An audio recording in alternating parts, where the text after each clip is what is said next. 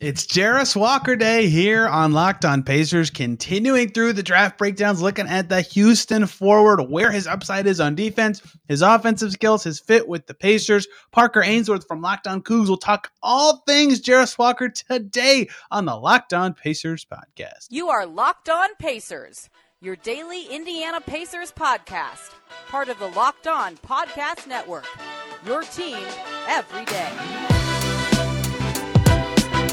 Welcome into another edition of the Locked On Pacers podcast, where we, of course, talk about the Indiana Pacers. As always, my name's Tony East. I cover the team for Forbes and SI, and today it is Jarace Walker Day, diving into the draft prospect from Houston, the forward who has such defensive upside and some offensive skills that are super tantalizing, where he could fit in, why he's viewed as a lottery prospect despite the stats he has, how he would fit with the Pacers. Parker Ainsworth from Locked On Cougs is going to join us for a really fun show. Really psyched to be wearing my University of Alaska Fairbanks basketball shirt today, and really excited to talk about Jarace Walker. It's a fun one. Parker has a ton of insight on the Houston forward, and we get into a ton about his game and his fit with this team. Let's just get right to it. It is Jarace Walker time, maybe one of the best fits in this draft class for the Pacers. We'll dissect it all today, if he is or if he isn't, his skills on both ends of the floor, why he's a lottery prospect without the gaudy stats. And joining me to do that, somebody who watched every second of Jarace Walker's college career, host of Locked On Cougs, not Cougars, Cougs, covering the Houston Cougars. It's Parker Ainsworth. Parker, what did you think? Big picture of Jarace Walker's lone year at UH. My big picture first thought was like, why can't we get more? I would love to have Jarace Walker for a lot more. Man, what a kid. What a kid, what an athlete, what a basketball player. But impressive athlete to walk through Houston's campus. We don't get a whole lot of, I guess he technically measured like closer to 6'7", but a whole lot of guys that big, strong, fast, athletic coming through Houston's basketball program. Like just tremendous athlete. Look, he measured 6'7". I hate that they do this thing at the combine where it's their measurement without shoes. Oh, well, Jarace Walker's going to play barefoot in the NBA, so thank God we got that measurement right. I hate that. Who cares? Okay, anyway. Yeah, he is so imposing, right? Like you mentioned his size, and that's not where I wanted to start, but since I'm talking about it, it's just like he's not even that tall, but just like his stockiness, his muscularness, and the fact that he moves really well with that size just like makes him look so imposing as he moves around the court, and it stands out immediately before he even does anything in games. Yeah, and this is, I mean, now we're talking about body parts and stuff, but like his like quads are so big. They, like the shorts don't fit really around his quads. Big, strong shoulders, long arms. I mean, he's a tremendous athlete. And honestly, like as a group of five moving in a Power 5 program, Houston doesn't get those kind of athletes very often.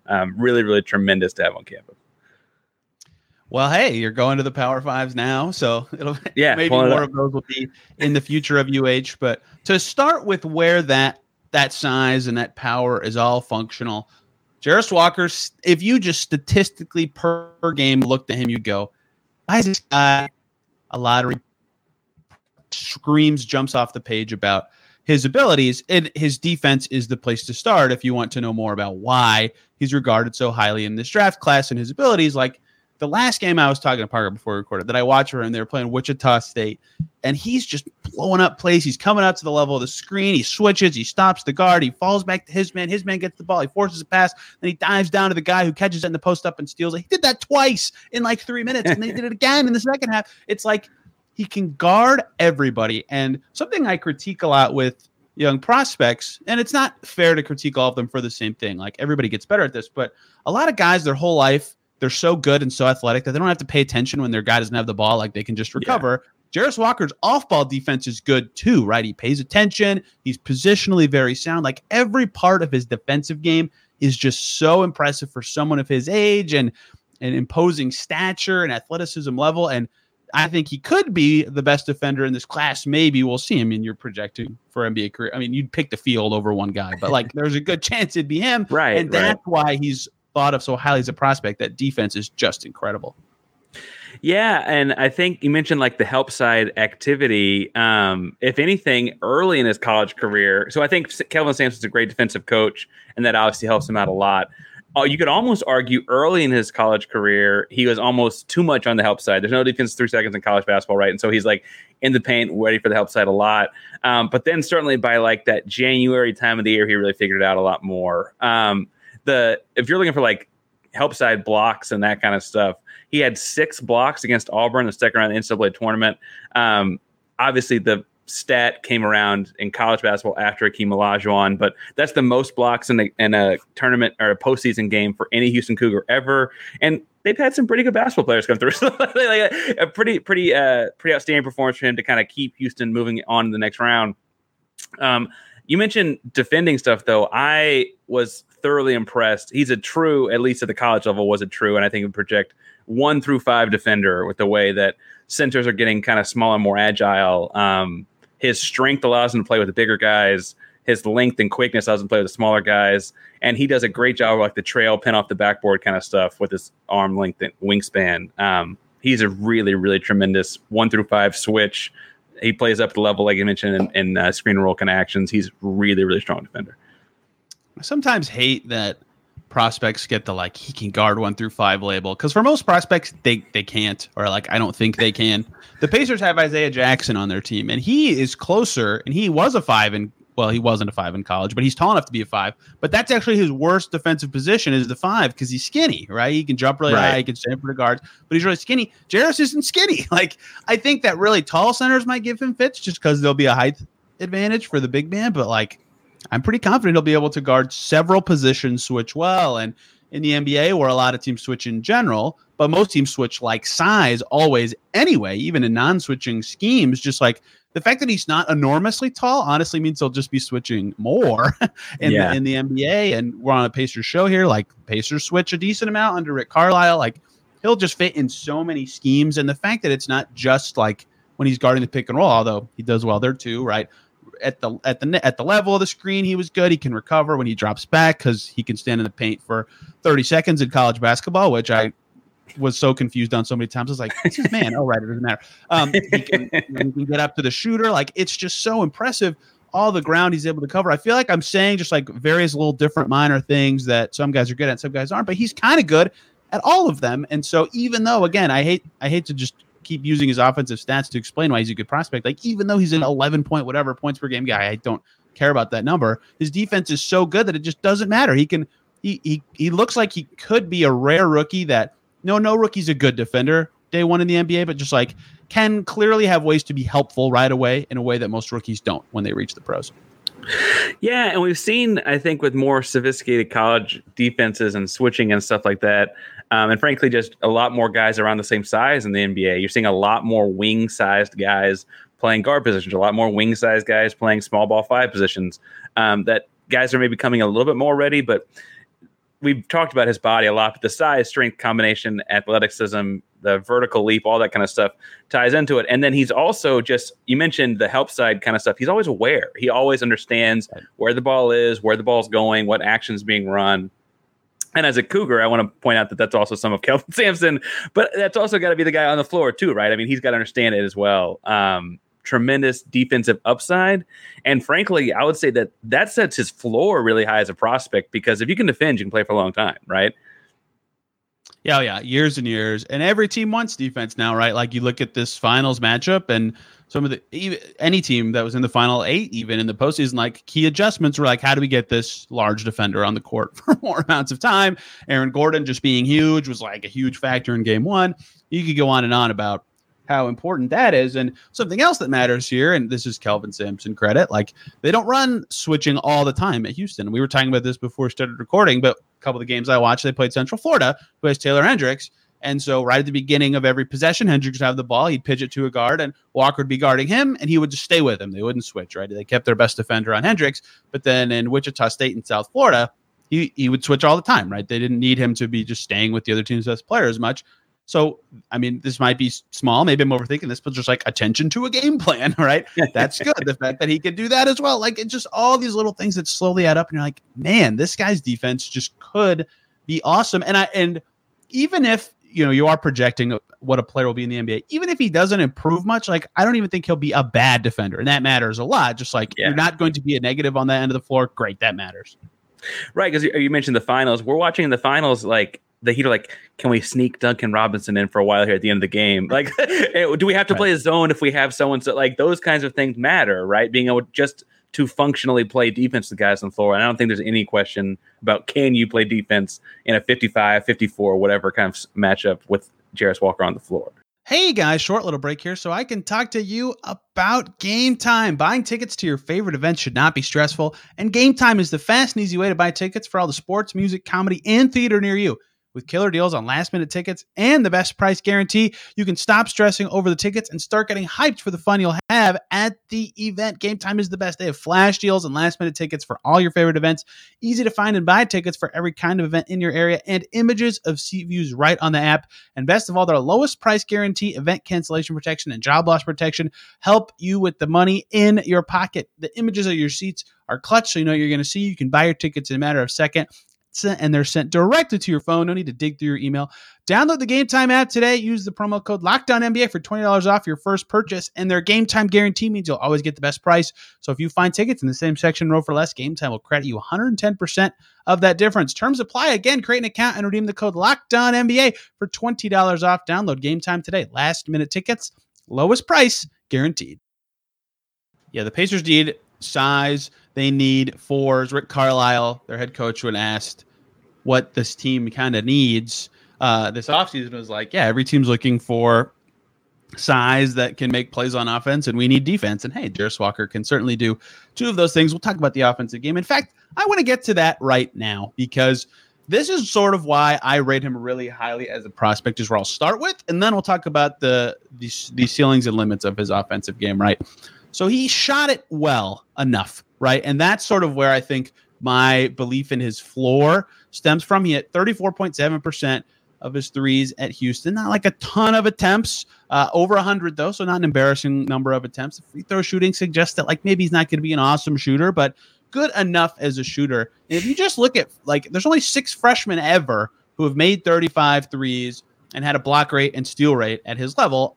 Most of them made the NBA. I don't know who Zach Austin is at High Point, but the rest of them all made the NBA and were first-round picks. There's only 5 of them, actually. It's like, it's if you can, even if he's just a shooter in the NBA, no one thinks of Jarace Walker as a 3-and-D prospect. I don't think he should be thought of as a 3-and-D prospect, but even if he's 35% in the pros on like 3 attempts a game, that's enough. That's enough with his defense to be like, this guy can help you on both ends. And so that gives me a lot of confidence in his floor, the fact that he made enough of those threes, even though it's not like, I'm not like, oh, they need to hunt out Jarace Walker threes. What is Houston doing? But it's like a viable enough thing that when he took them, it was a fine shot. Yeah, 35% is the kind of thing where you're not upset when he takes one. And frankly, the defense needs to respect that he could take them, right? They're not going to make him take threes. I also think that, and this is me watching him across the 36 or 7 games, truthfully, it took him like the rhythm or the form itself takes a little bit longer than a typical like perimeter guy would. And I don't mean to put it on the Pacer staff, but to me, that's just repetition, right? That's repetition and reps, and a shooting coach can kind of speed those kind of things, the mechanics of that up. And frankly, if he could get more off, that 35% at a higher volume would be a whole lot different conversation, right? Because there are frequently times where he might be like slow to pull the jump shot, and it's like, oh, I'm 6'7", 245. I'm just going to body this guy. Like right. As you happens too, exactly. And so I wonder if that actually not necessarily increases in percentage, but increases in, he does become the kind of guy who gets 4.5 attempts a game instead of 2.5 attempts a game, or something like that sometime down the line. It wouldn't surprise me. It would take a mechanics guy, a speeds guy, but it wouldn't surprise me. The thing about that level of shooter, too, is volume just becomes important for spacing, right? Like, if you make 35%, but every time you catch, you take it, like, your defender still has to think about that when you're behind the three-point line. But if you shoot it half the time or less than that, they're like, hey, whatever, I'll sag off of you and stop something else. So I agree with you that more reps, more time, more volume will be important for him on that. But I don't think he'll be an awful shooter, and I think that's going to matter a lot. Like, something I mentioned this, I think, on every prospect show. There's so many forward prospects in this draft class.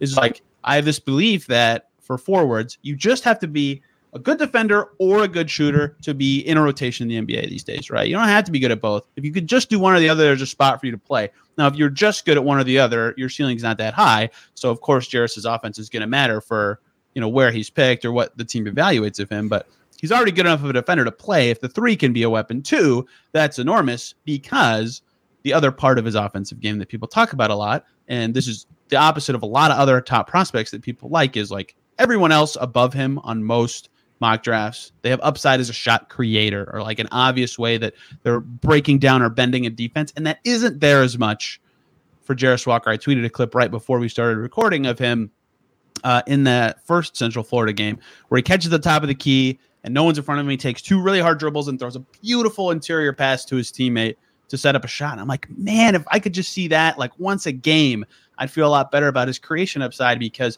for all the things he does well finishing plays, the creation upside that people crave that can get defenses in rotation or can create good shots for your team in general isn't there. And look, the Pacers might not need it themselves. They already have a lot of creators, but that is where a lot of people think of upside. And you don't have, like, he has a lot of defensive upside, so I don't care as much about that. But that's where the limit is to me in his game, is that he's not that creator on the offensive end.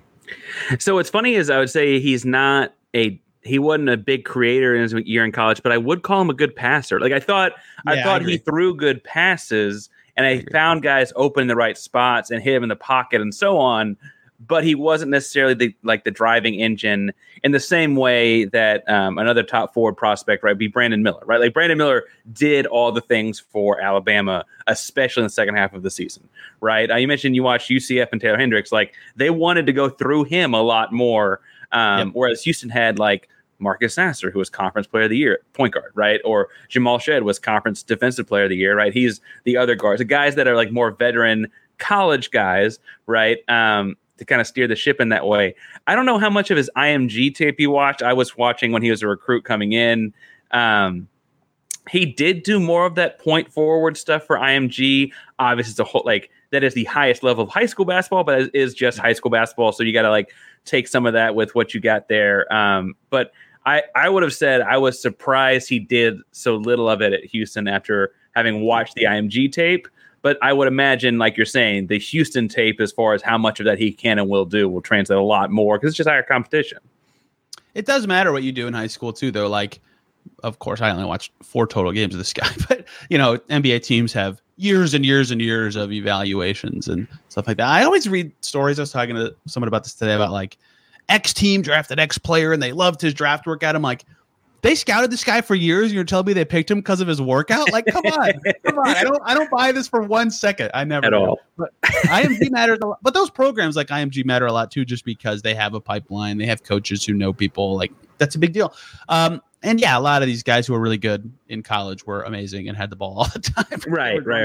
He has Team USA experience too, right? U19 or whatever it was. I don't know if he's gonna, because he is 19 now. I don't know if he'll make the big league team or what have you.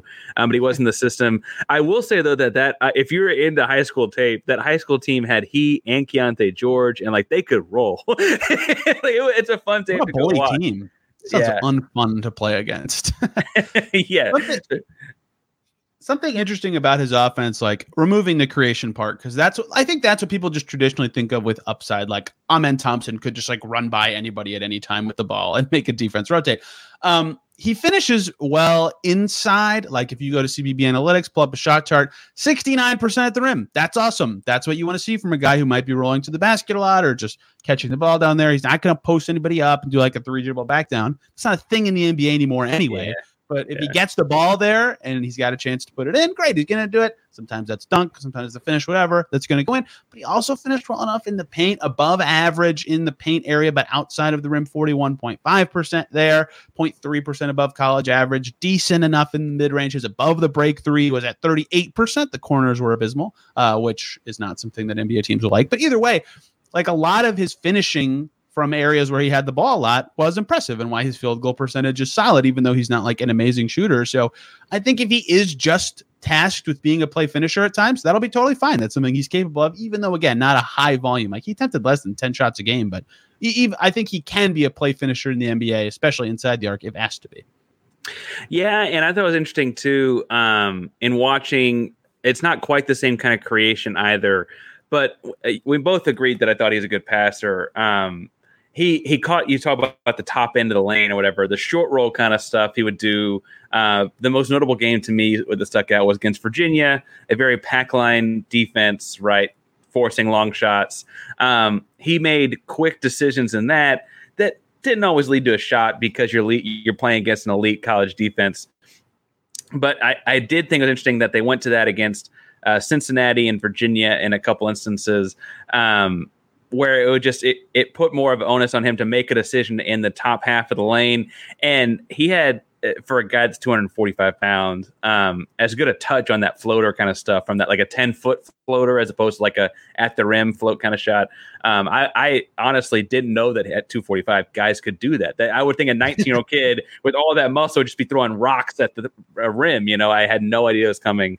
Even after watching some of his high school tape, right? It was impressive to say the least. Again, in that like 10 to 15 feet area, off the catch, like you're saying, off the screen and roll.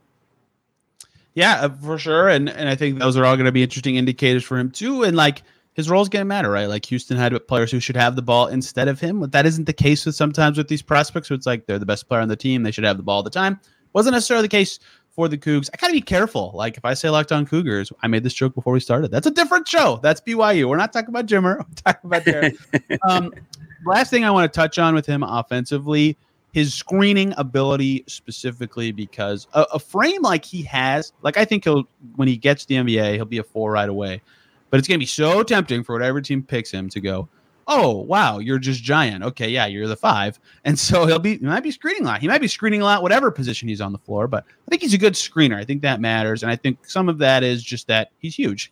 He's just imposing, right? And so I think he gets a little jittery because he's an athlete and rolls too early sometimes, or doesn't quite wait for the contact. And when he actually sets, like, boom, hits you with the screen. I hope you didn't hear that shake my mic. It's a good screen. And I think that's going to be important for him too, because he is quick. He is an athlete, right? If he's going to be finishing plays around the basket, setting a good screen is going to matter. And I think that projects well for him to potentially be a 5 sometimes when the matchup permits it. Yeah, you mentioned the imposing presence. The listing I have here has Miles Turner at 250. That's about the same weight, right? Like, right. That's as big. He's not as tall, but like as big and heavy as this guy is, getting hit with the screen, very literally, is getting hit with the same amount of weight in a lot of ways. And then, obviously, he's a 19-year-old kid that wants to get to the rim and catch a lob. But outside of teaching through that, I think that he's going to, especially with a guy like Halliburton coming off the screen. Oh my God, how much fun could that be? Yeah. What do you make of him as a rebounder? That's the last kind of like key thing that people want to hear about. I mean, I never really have opinions of guys as rebounders unless they're like so good or so bad at it. And I didn't feel like he stood out in either way on that, but he's fine. He's not like he was never a guy that I felt like was a liability in a college game, right? So like in a college game where I'm like, oh crap, he's on the floor, his guy's going to kill us. Like that was certainly never the case. Right.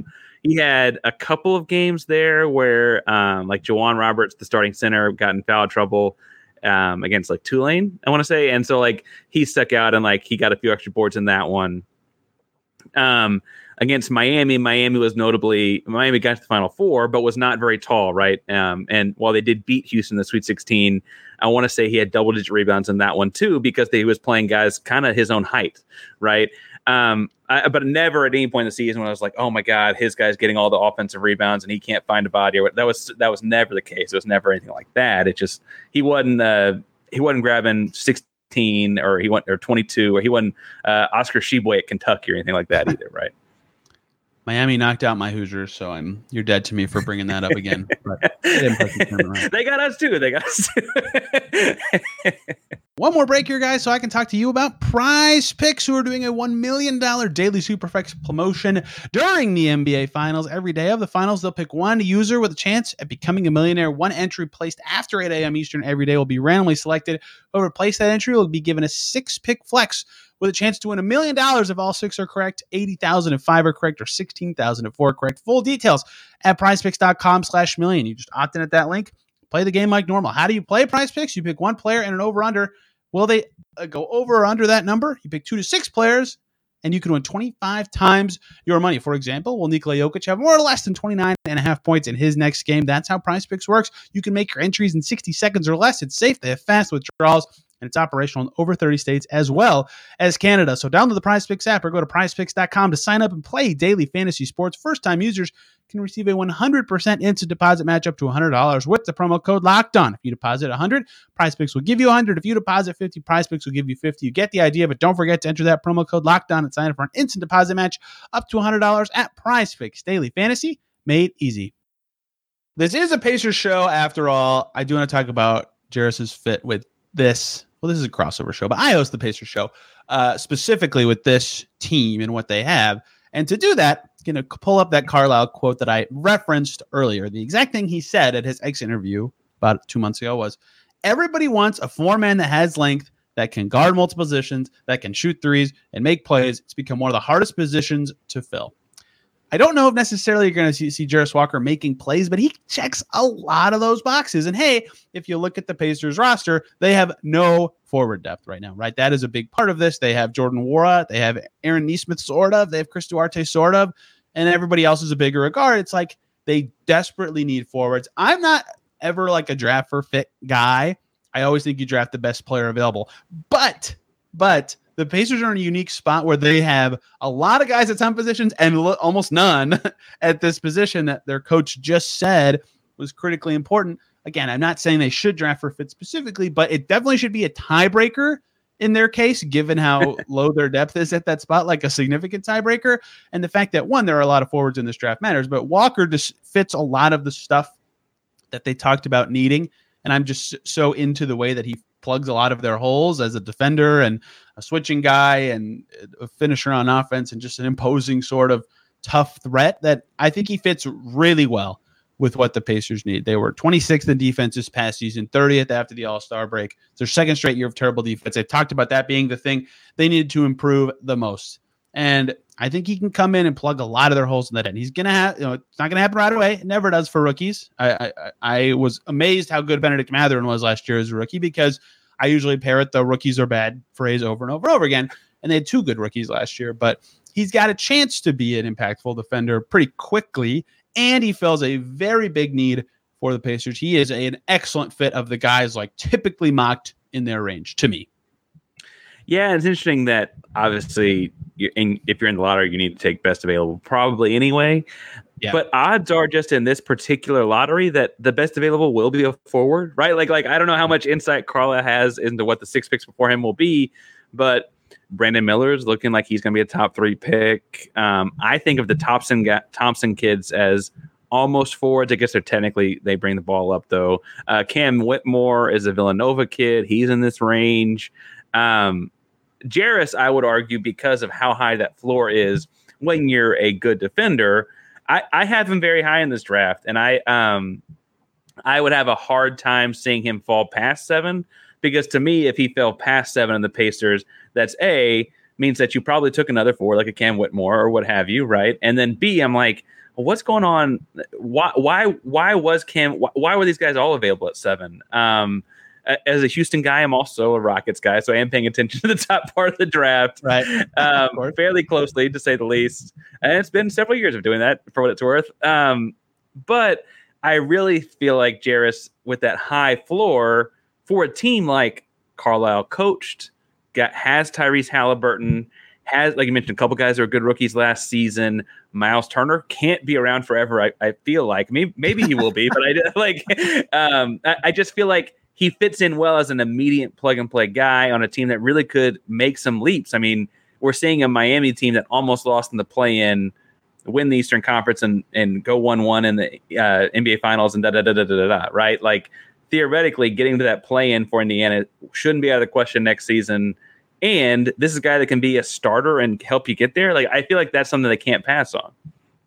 Yeah, the top 3 is almost always mocked as the same 3 players, but like, Houston probably won't pick Jarace at 4, but every team 4 through 9, it's like, dang, he fits really well with that team. It's like, yeah. So that just kind of tells you what the kind of player he is and what the NBA asks of you these days. And the thing about fit that's really interesting to me is like, I've stopped, like last year I talked about this a lot. Like I stopped caring about like, how does Jarace Walker fit with the top 9 guys the Pacers have right now? Because the NBA changes so fast now with your teams that's not like the best exercise, but what I do like to do is the best guys, like Tyrese Halliburton's going to be a Pacer for as long as they can have him, right? He fits very well with Halliburton and covers up a lot of his weaknesses. Matherin, same thing. He'll probably be a Pacer for a long time. Fits really well with him, covers up a lot of his weaknesses.